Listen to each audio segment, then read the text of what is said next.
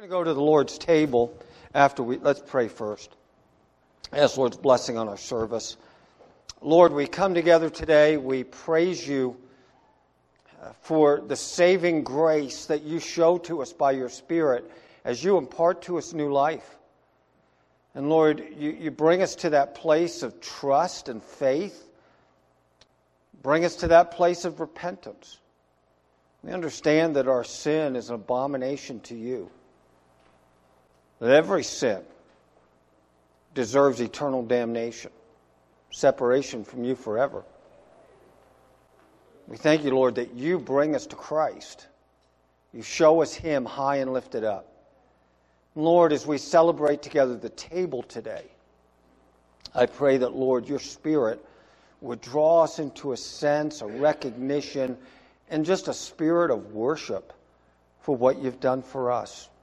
That your body was torn, your blood was shed, that we might live eternally. We thank you that there is salvation in Christ, in whose name we pray. Amen. As we think about the table, would you just take your Bibles and turn with me to where we will go later in the worship service, to John chapter 3.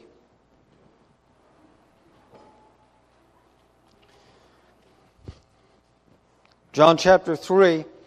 We're studying the Gospel of John, and we're not going to get through this entire chapter by no means today, talking about being born again. We're going to introduce it and start down this road. Frankly, this is one of the most important chapters in the Bible. This conversation that Jesus has with Nicodemus. We need to cherish it as believers. We need to understand it. We need to be able to share these truths with other people. And I just want to draw your attention to the verse we all know as we think of the table today. It's verse 16. For God so loved the world. Now that word cosmos sometimes can mean the planet. God created the world. But that's not what he's talking about here. He's talking about the people that inhabit the planet. Us sinners. God loved us so much, He gave His one and only Son. That whoever would, what? Believe in Him. Would not what? Perish. But would have what? Eternal life. What a verse that is. God so loved you, God so loved me, that He gave His only Son, that by my faith and trust in Him, relying on Him alone, I'm not going to perish. I'm saved. I've got eternal life. If you've understood that gospel, you've been born again, we invite you to partake with us. You may be a member of Emmanuel Bible Church, you may not be. That's not the point. The point is, if you are in Christ, you are in His body. So we invite you to partake with us. It's important you remind yourself, we are not saved by partaking of this sacrament. It is a part of our salvation in that in it we remember Christ, but it is not the means by which we are saved. By no means. It is by what Christ did once for all. When He died upon that cross, this is now a breaking of bread when we remember. And we worship Him. If you're His child, you know Him, we invite you to come to the table with us. And so as the piano's being played this morning, as we have some remembrance, we want you to serve yourself. And then I'll just simply come back. We'll open our elements and partake together. But let's ask the Lord to bless the breaking of bread today. Lord, we thank you that your body was torn, your blood was shed to save us from our sin. As we remember that today, Lord, give us, we pray, a spirit of worship to just fall before you and to cry out before you, Lord. You alone are worthy. And we thank you in Jesus' name. Amen.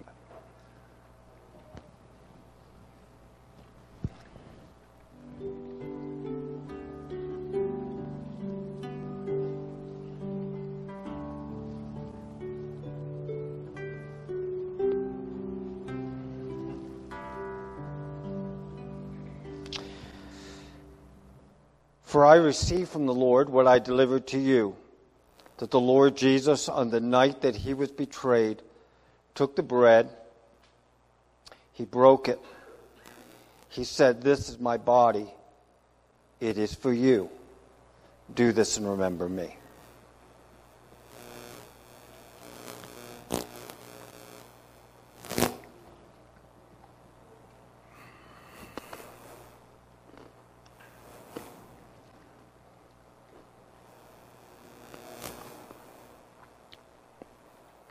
In the same way, he took the cup after supper. He said, "This cup is the new covenant in my blood. This do as often as you drink it in remembrance of me."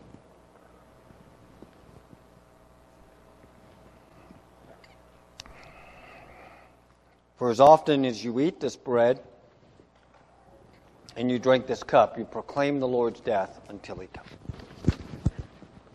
You take your Bibles and turn with me to John. Last week we finished up chapter 2, but we're going to begin reading at the end of chapter 2 and go through chapter 3, verse 15. Then we'll look to the Lord in a word of prayer. John chapter 2, verse 23.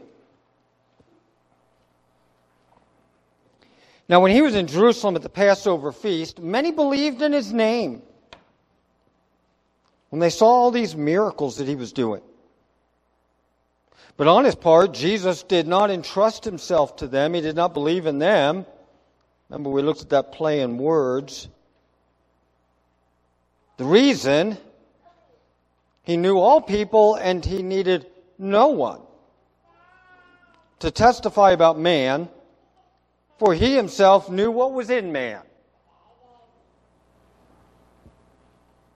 Now, there was a man of the Pharisees, and his name was Nicodemus. He was a ruler of the Jews. This man came to Jesus by night. He said to him, "Rabbi, we know that you are a teacher come from God, for no one can do these signs that you are doing unless God is with him." Pause with me for a minute there. This really gives to us the initial judgment of the Sanhedrin concerning who Jesus is. The Sanhedrin has sat, they have examined evidence about who Jesus is, and they have come to grips with this. They've said, this is what their initial finding is. We don't know how to dispute what you're doing. We know you are a teacher come from God, for no one can do these signs that you are doing unless God is with him. But it is from this moment on that Jesus will begin to challenge their assertion. And basically what Jesus is going to say to these guys, to the rest of the book of John, is what you think I am is not sufficient. I am not just a teacher come from God. I am God. And he's going to challenge this assertion. He does it in chapter 5. In chapter 5, they come and they're having a conversation and they're attacking him. And he says, "Before Abraham was, I am." They're so ticked they want to kill him. In a later point of the book, I think it's chapter 8, Jesus is going to say to them, "I and my Father are one." And they're going to take up stones to stone him for blasphemy. And so from here on out, what these men have asserted about who Jesus is is going to be shown to them to be an insufficient statement of who he is. He is not a teacher just come from God, for no one can do these things unless God is with him. No, he is God come in the flesh who is now acting in time. Rabbi, we know you are a teacher come from God. No one can do these miracles that you are doing unless God is with him. Jesus answers him. Amen, amen. I am saying to you, unless one is born again or born from above, he cannot see the kingdom of God. Nicodemus is going to ask two questions. Those two questions, I believe, are sincere. I don't think Nicodemus is being stupid here. I don't think Nicodemus is kind of being snarky. Amen, amen. I am saying to you, unless one is born again, he cannot see the kingdom of God. Nicodemus says to him, how can a man be born when he is old? Can he enter a second time into his mother's womb and be born? Jesus answered him, amen, amen. I am saying to you, unless one is born of water and the Spirit, cannot enter the kingdom of God. That which is born of the flesh is flesh. That which is born of the Spirit is spirit. Do not marvel that I said to you, you must be born again. The Spirit breathes. Your translation may say wind, but remember that's the word pneuma, or spirit. The Spirit breathes where he wishes. You hear the sound, but you don't know where he is coming from and where he is going, and this is the way it is with everyone who is born of the Spirit. Nicodemus asks another question. So how can this be? Well, how can this happen? If this has to happen, if I have to be born again, if you have to be born again, how does it happen? How can it happen? That's a fundamental question. Jesus answered him, are you the teacher of Israel? And yet you don't understand this? Amen, amen, I say to you, we speak of what we know. We testify to what we've seen. But you do not receive our testimony. If I have told you of earthly things and you don't believe, how can you believe if I tell you about heavenly things? No one has ascended into heaven except he who descended from heaven, the Son of Man. And as Moses lifted up the serpent in the wilderness, so must, notice that must, the Son of Man be lifted up. In order that, or following that, as a result of that lifting up, whoever then trusts in him will have eternal life. Join me in prayer. Lord, we say, how can this be? We look at our children down the pew. Little ones born into our homes. And we say, Lord, how can they be saved? We say of family members that we have prayed for years, how can they be saved? Our co-workers, our neighbors. Lord, how can you save them? How does this happen? Lord, we long to know. What did you tell us in your word? Teach us today. Holy Spirit, this is a weighty passage.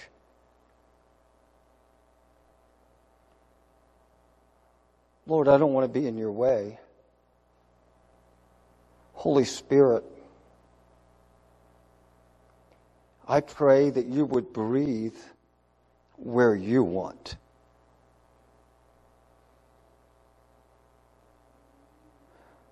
that Holy Spirit, you would breathe in power upon dead hearts. Some that may be in this room, some that may be watching online, some that may hear us on the radio.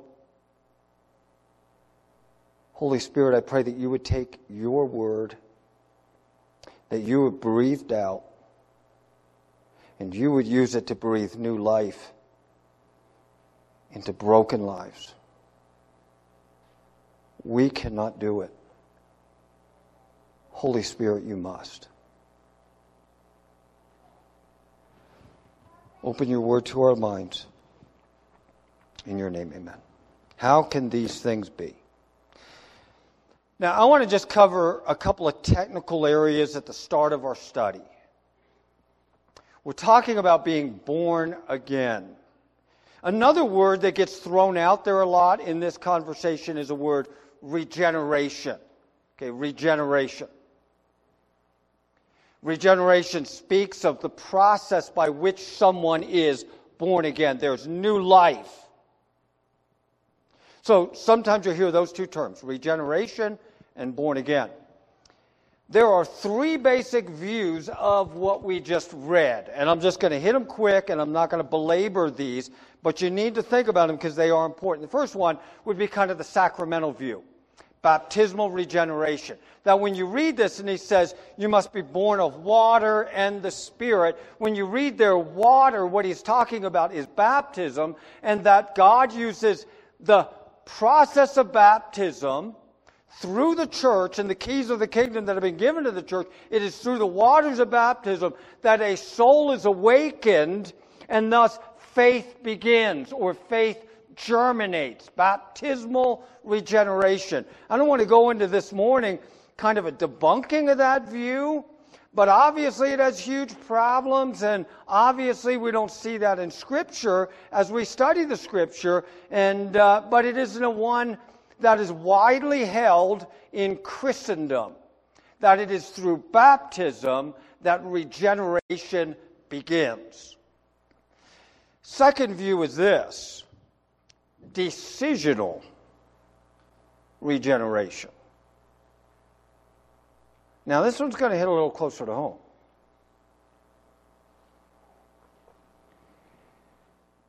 That belief precedes and causes regeneration.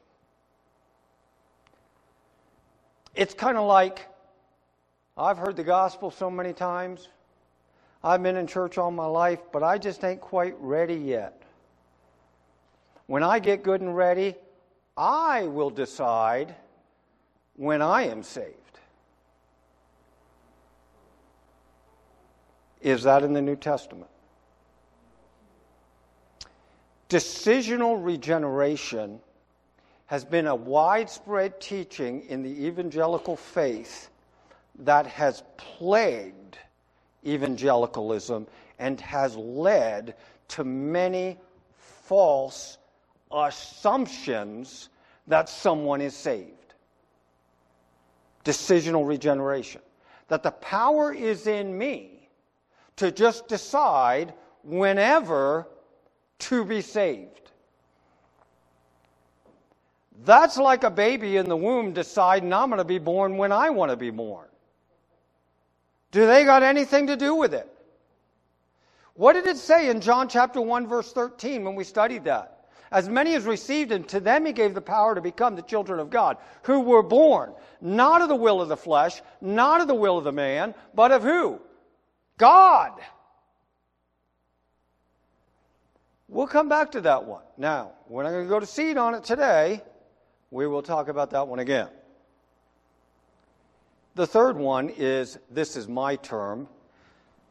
I don't know what else to call it, so it's this: Spirit-centric regeneration.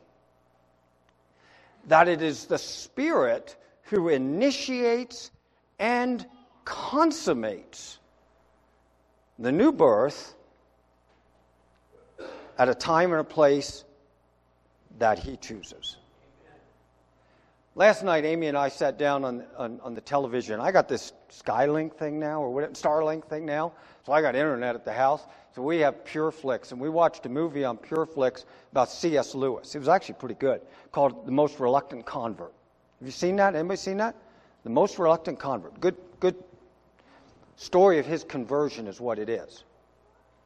And God's Spirit was working in this dude who was a rank atheist, who had apostatized from the faith, was drawing him to faith. And he talks about when his conversion actually happened. His brother Warnie and him were going to the zoo. He said, when we started the trip to the zoo, I did not believe in Jesus. When we got to the zoo, I did.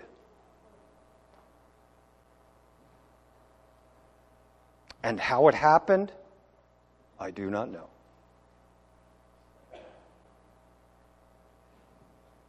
C.S. Lewis didn't choose the time or place. God did. It is important we understand that. You say, Tim, you're starting to sound like a hyper-Calvinist. I'm not. But you know what I am? And the longer I've been in Christ and the longer I've walked with Christ, the more I'm becoming a big Godder. That ain't a title. But it's this. God is big enough to save. Big God.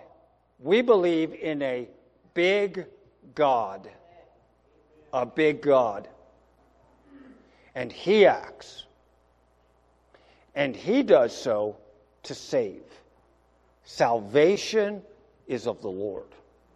Now, let's go into this text and let's consider some things about the text. First of all, here's the fundamental question.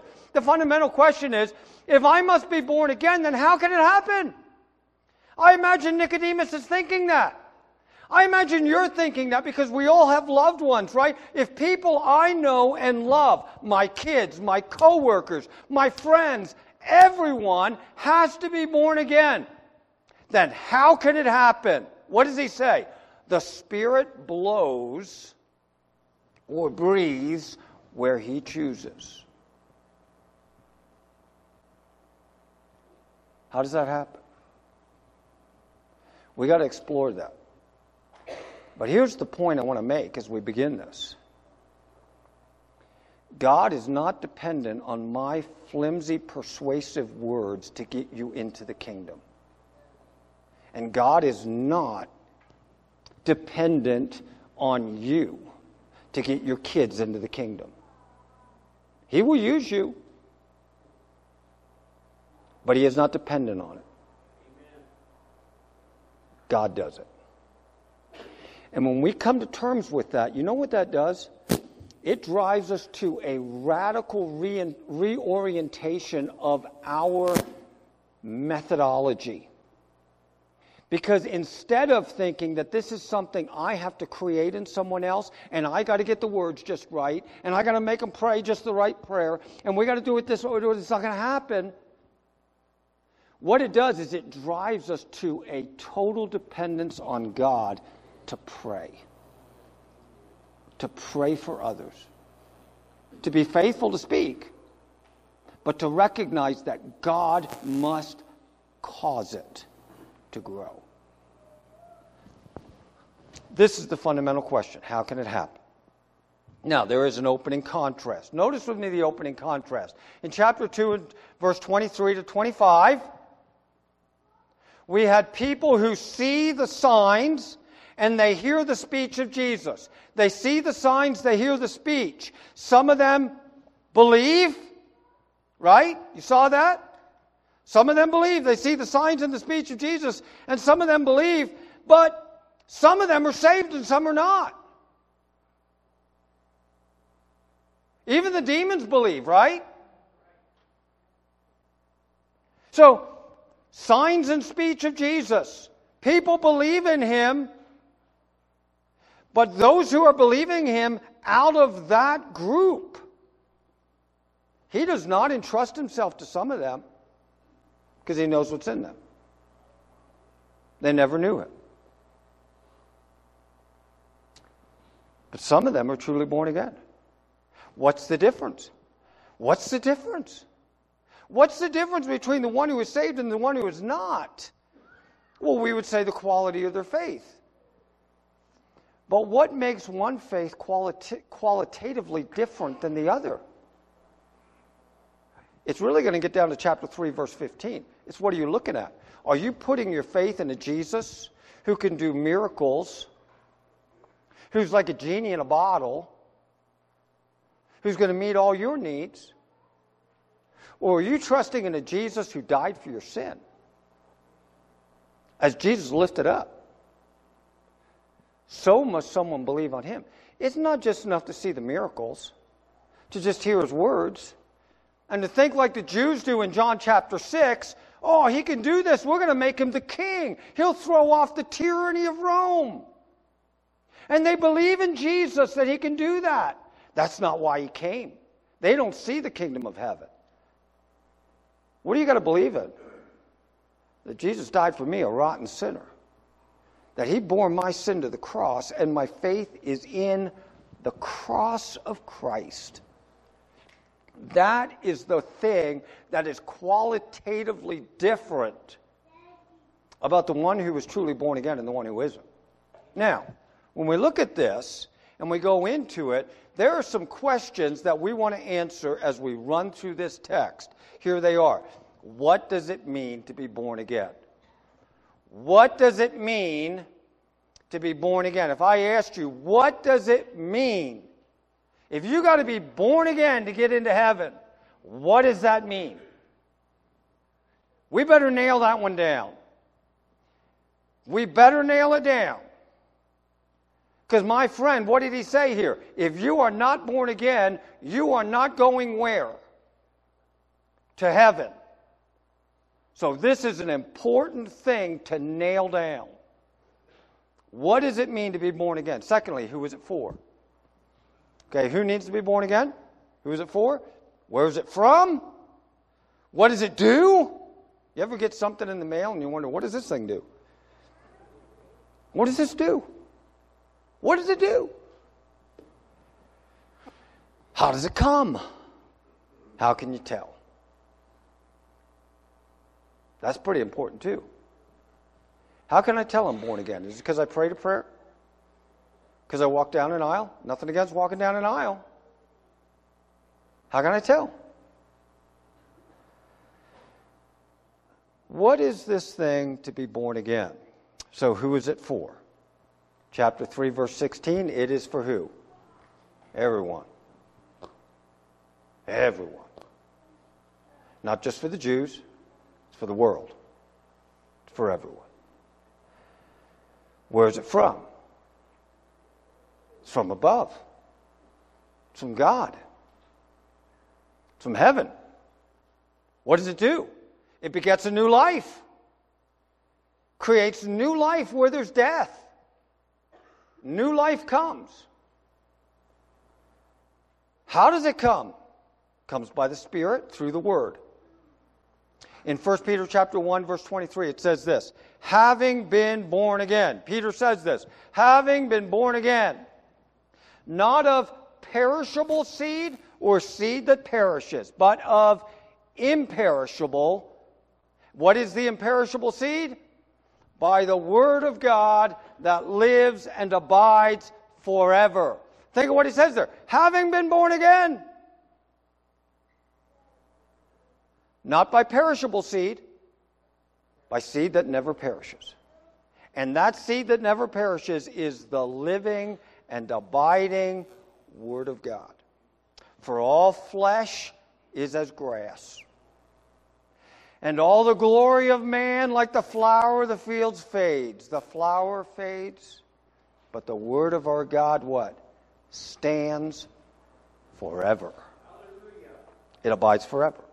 It is the imperishable seed by which we are born again. So how does the new birth come? It comes by the Spirit through the Word. How can I tell? That, of course, answers baptismal regeneration. Because Peter didn't say, having been born again by getting dunked in a tank. Peter didn't say, having been born again by getting water sprinkled on your head. Peter said, having been born again through what? The Word of God. Very important we note that. How can I tell? What happens? I'm perfect now. How about you? Wrong answer. No, I'm not. Just hang around me through the week. You'll find out I'm not perfect. How can I tell I've been born again? Because now there is a complete renouncing of any faith in myself, and instead there is a total reliance on Jesus as the one who atoned for my sin. That now there's an understanding in my life that all of my eggs are in the basket that have the name Jesus Christ on it. And my trust is Him alone. Nothing with me. That's how I can tell. That's how I can tell when someone's born again. Because when I ask them, if you died today and you stood at the pearly gates and Peter said, why should I let you in? If you answer and you say, well, because I've been a pretty good guy, that don't work. How can I tell? Because when I am asked that question, I'm going to say something like this. I'm a rotten bum and I deserve to go to hell, but Jesus died for me and I'm trusting in Him alone. That's how you tell someone's born again. Who is it for? This is what we look at. Now, when we look at this one, sometimes people think, well, that born again thing, that's for emotional type people. Right? The people that always have their hands in the air. They're the ones who are born again. Right? Emotional people, they get that experience. The rest of us intellectual types, not so much. Is that who it's for? Is it just for the emotional types? Is it for the people that are on the ups and downs all the time? Or maybe it's for the broken types. The people who were once a drug addict. Or they were an alcoholic. And they really screwed up. And then while they're in jail for that DUI, they come to Jesus and they're born again. That's who it's for. It's for that person. Well, is it for them? Well, yeah. It's also for the emotional types. But who is it for? Who is this thing for? Now, this is important when we think about it because the person of Nicodemus gives us a clue. Let's think about Nicodemus for a minute. Nicodemus was, number one, a what? Tells us in the text. Starts out. He is a Pharisee. We'll talk about that in a minute. Number two, he is a ruler of the Jews. You say, I thought Rome ruled the Jews. So what's this? He's a ruler of the Jews. What does that mean? And he comes to Jesus by night. When we think about who this thing is for, we need to think about the context of who Jesus is having this conversation with. He is having a conversation with a man who is, first of all, a Pharisee. Number two, he is a ruler of the Jews. And then he comes to Jesus by night. So let's think about this. We talked about the initial formal declaration by the court of the Jews. We won't go there now. Let's think about the Pharisees for a minute. Who are the Pharisees? Well, when you read the Gospels, you come to grips with these different groups that are a part of Judaism. They were parties. Now, when you left off your Bible reading through the year and you got through the book of Malachi and then you jump into the Gospel of Matthew, when you were in the Old Testament, there weren't any Pharisees. There weren't any Sadducees. So where did these guys come from? Well, during the intertestamental period, that period of time between the closing of the canon in the Old Covenant and then the coming of Christ, there were a lot of developments in Judaism that happened in what we call the intertestamental period. One of the things that happens is there is this growth, a resurgence of Judaism. And in that resurgence of Judaism, there is a group that forms who call themselves the Pharisees.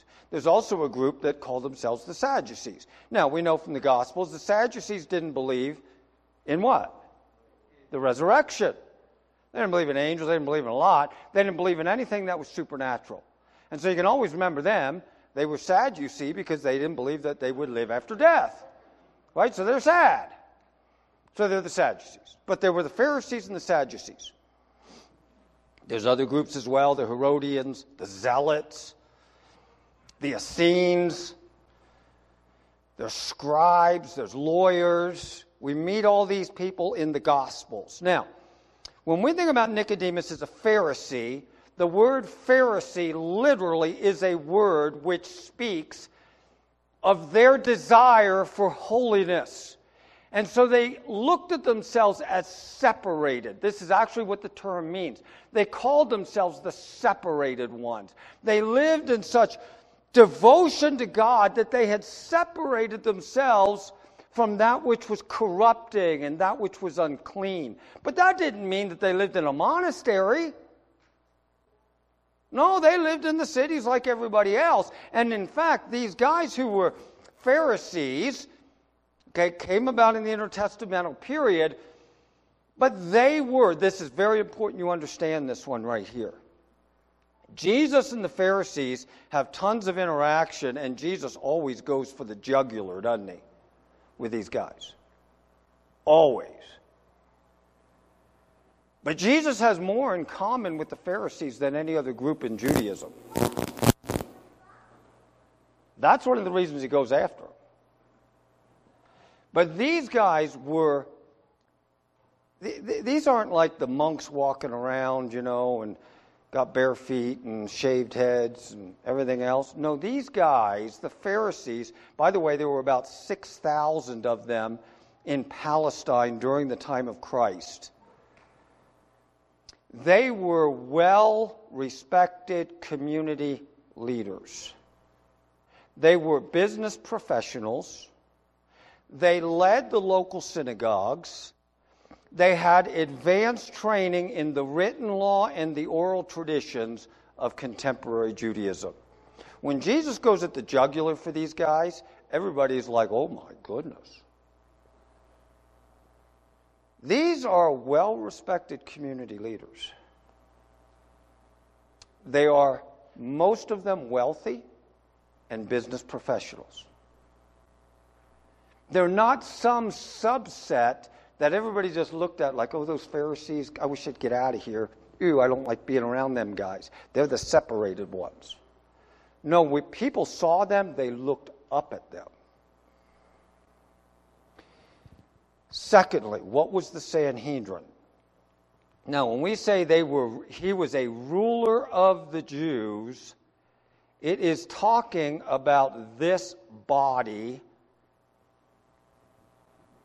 in first century Judaism. The Sanhedrin.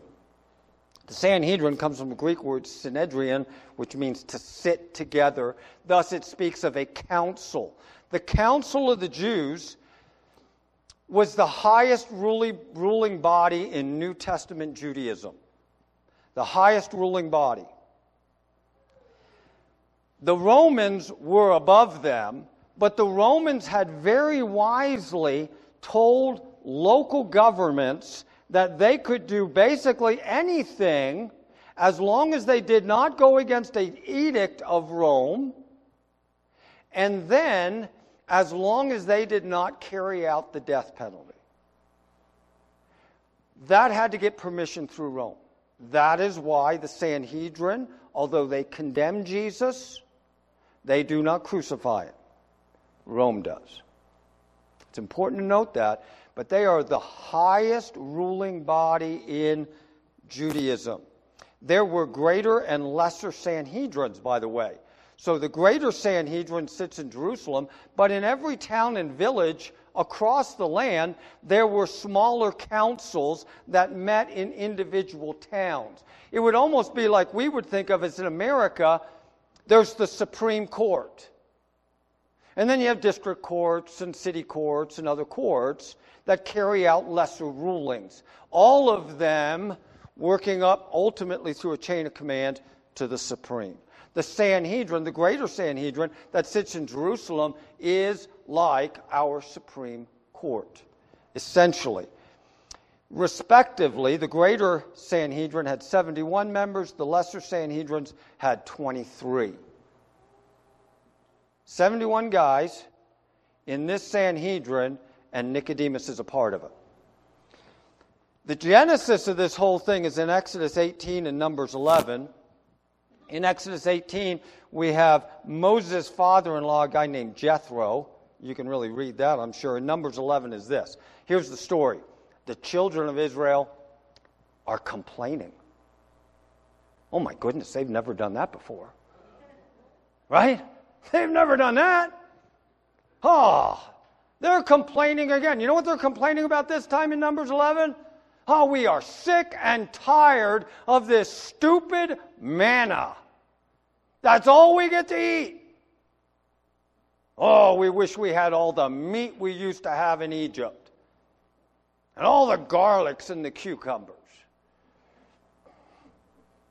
I'm sure they pickled those cucumbers. Who would want to eat a raw one? My wife would. She likes them.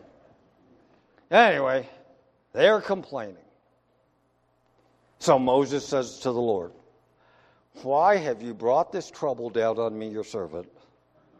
Are you angry with me? Why do you burden me with all these people? Did I give birth to them? Is that why you said to me, carry them in your breast as a nursing woman carries a baby to the land that you swore to give their fathers? Where can I get meat to give to all these people? For they are crying to me, give us meat to eat. I can't carry all these people by myself. They are too much for me. If you're going to treat me like this, then please just kill me." Sounds like Elijah, doesn't it? Just kill me. If you're pleased with me, and put me out of my misery. Right? Put me out of my misery. The Lord says to Moses, "Bring me 70 men from Israel, who are known to you as" what? By the way, this is the genesis of New Testament church government as well. "Bring me 70 men from Israel known to you as elders and officers of the people." In other words, they're already serving as elders and officers of the people. And he says, now you find the best 70. "Take them to the tent of meeting and have them stand there with you, and I will come down and I will speak with you there. I will take some of the spirit that is on you, and I will put that spirit on them. And they will help you bear the burden of the people, so that you do not have to bear it all by yourself, or else I'm going to have to zap you and put you out of your misery." That's why there's 3 ellipses there. Moses went out and told the people the words of the Lord. He brought 70 men from the elders of the people. He had them stand around the tent. The Lord descended in the cloud, spoke to him. He took some of the spirit that was on Moses. He placed that spirit on the 70 elders. As the spirit rested on them, they prophesied. But they never did it again. Now, in the Jewish Sanhedrin, there are 71. Why? Because if you add 1 to 70, you have what, all you math magicians? 71. So who's that last one? A guy named Moses. So who is the one guy who stands with the 70 elders in the Sanhedrin during the days of Jesus? It is the high priest. So it is 71. That's how you get to the Sanhedrin. Now, what are the qualifications to be on this court? Number 1, you had to be a Hebrew. You had to have either Aaronic or Levitical descent. You could be a common Jew as long as you had a clear genealogic title.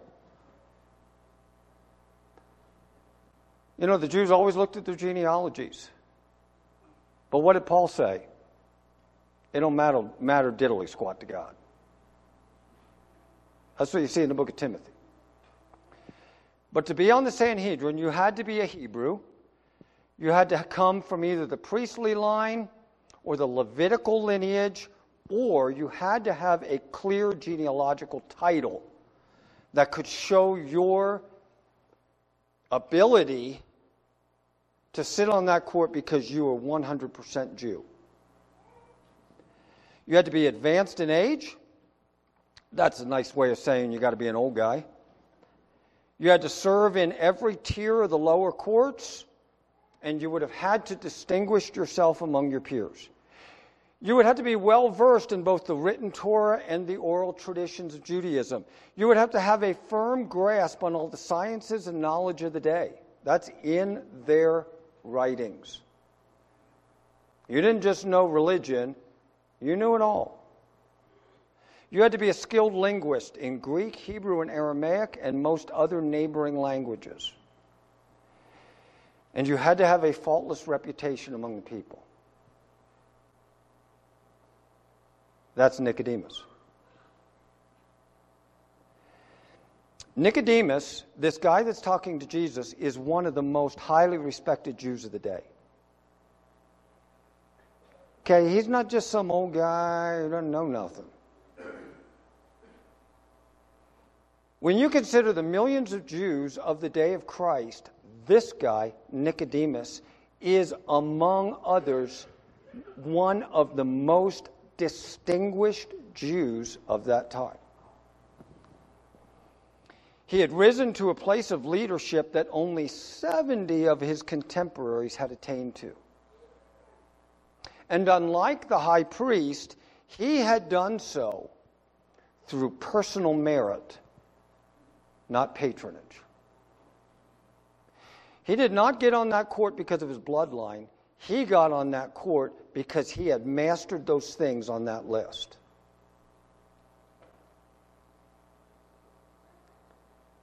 This guy is a highly respected individual. So who is it for? Just the emotional types? Just the broken types? No. Nicodemus, you got to get born again. Nicodemus came there to examine Jesus. And Jesus turns it around and is now examining him. As we bring it to a close, why did he come at night? You know, some people make a big deal out of this, like Nicodemus, he don't want people to see him talking to Jesus. Wrong answer. That's not it. This guy is a highly respected dude. He's not hiding anything. He goes to talk to Jesus because Jesus is a busy man, and so is he. Every day except the Sabbath, Nicodemus sits at court in the temple on the Sanhedrin. He's a busy man. He goes to Jesus at night because it's a little bit more of a relaxed environment. Jesus has the time. I'm sure they're sitting down over a cup of coffee. And they have a talk. There is an interesting contrast in the gospel. In John chapter 3, Nicodemus comes from the night to the light. In John 13, it tells us Judas goes from the light and he goes out into the night. It says that specifically. He goes out into the night. You may be in the night. If you come to the light, you will be saved. But my friend, if you are sitting here and you have been exposed to the light and you reject it, you will go out into the night.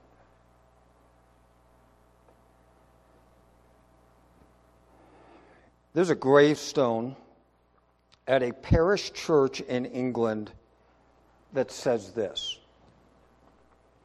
Charles Simeon was a pastor who did a funeral in the church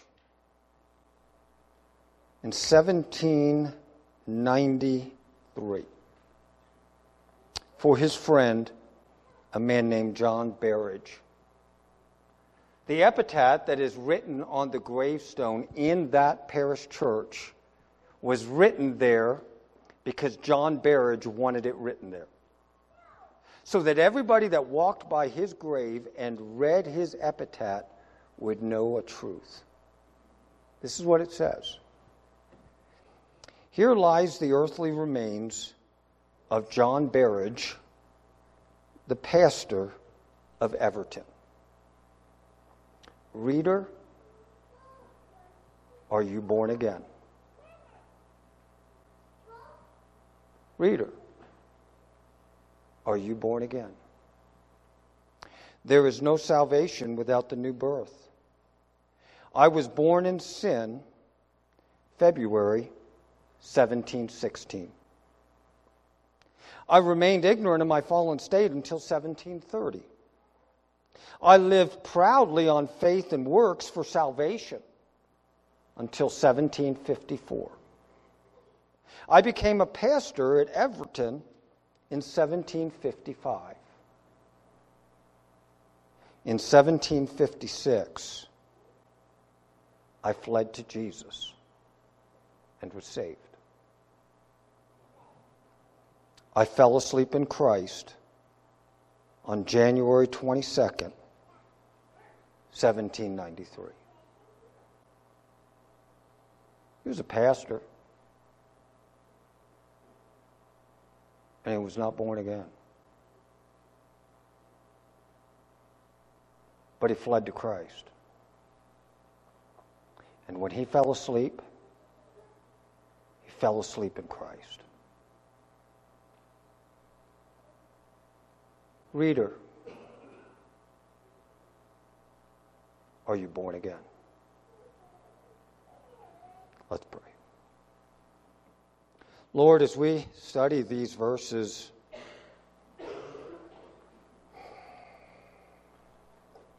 we understand, Lord, that we are dead in sin.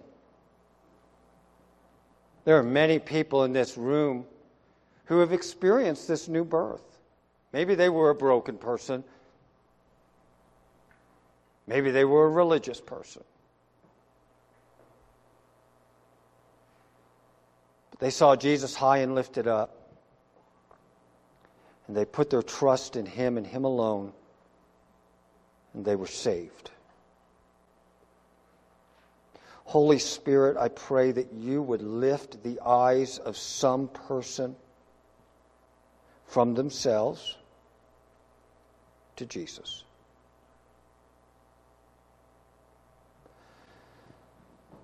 We're going to sing a song as we close. It's called Our Living Hope. It's got great words to it. You may or may not know it well. But with your heads bowed and your eyes closed, I don't often take the time to try to just ask you to come to terms. And I'm not going to come around and wrench your arm, and we're not going to sing 20 verses just as I am. And I'm not going to even ask you to walk an aisle or anything. I'm just going to ask you that while we're singing this song, if you are struggling with this, that you would just acknowledge that to God. Just simply in honesty, acknowledge to Him, Lord, I want to be born again. I want to be saved. You don't need, my friend, to just talk to me or Matt or one of the elders, although we're always here for you and want to do that. You must do business with God, like Nicodemus did. And my God is big enough to save you in your bedroom if that's where it happens. And He will hold you fast. But you must pursue Him. Lord, give that desire by your Spirit. So we pray in Jesus' name. Amen. Would you stand as we sing our closing song together?